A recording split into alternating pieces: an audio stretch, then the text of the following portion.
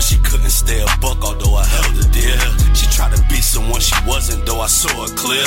Plus I knew she was a hoe before I took it there. Shit is real life, bro. Holy shit. Where'd you find this? Big facts. Listen.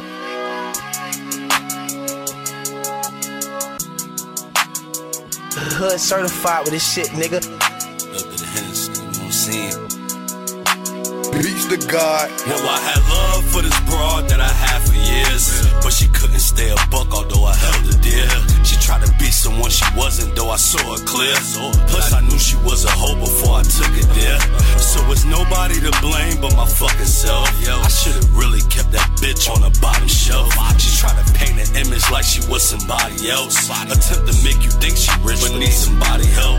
She like to powder up her nose and keep a snobby mood. Trying to tell me about God, but she's a prostitute. Won't tell nobody the real reason that her eye was blue.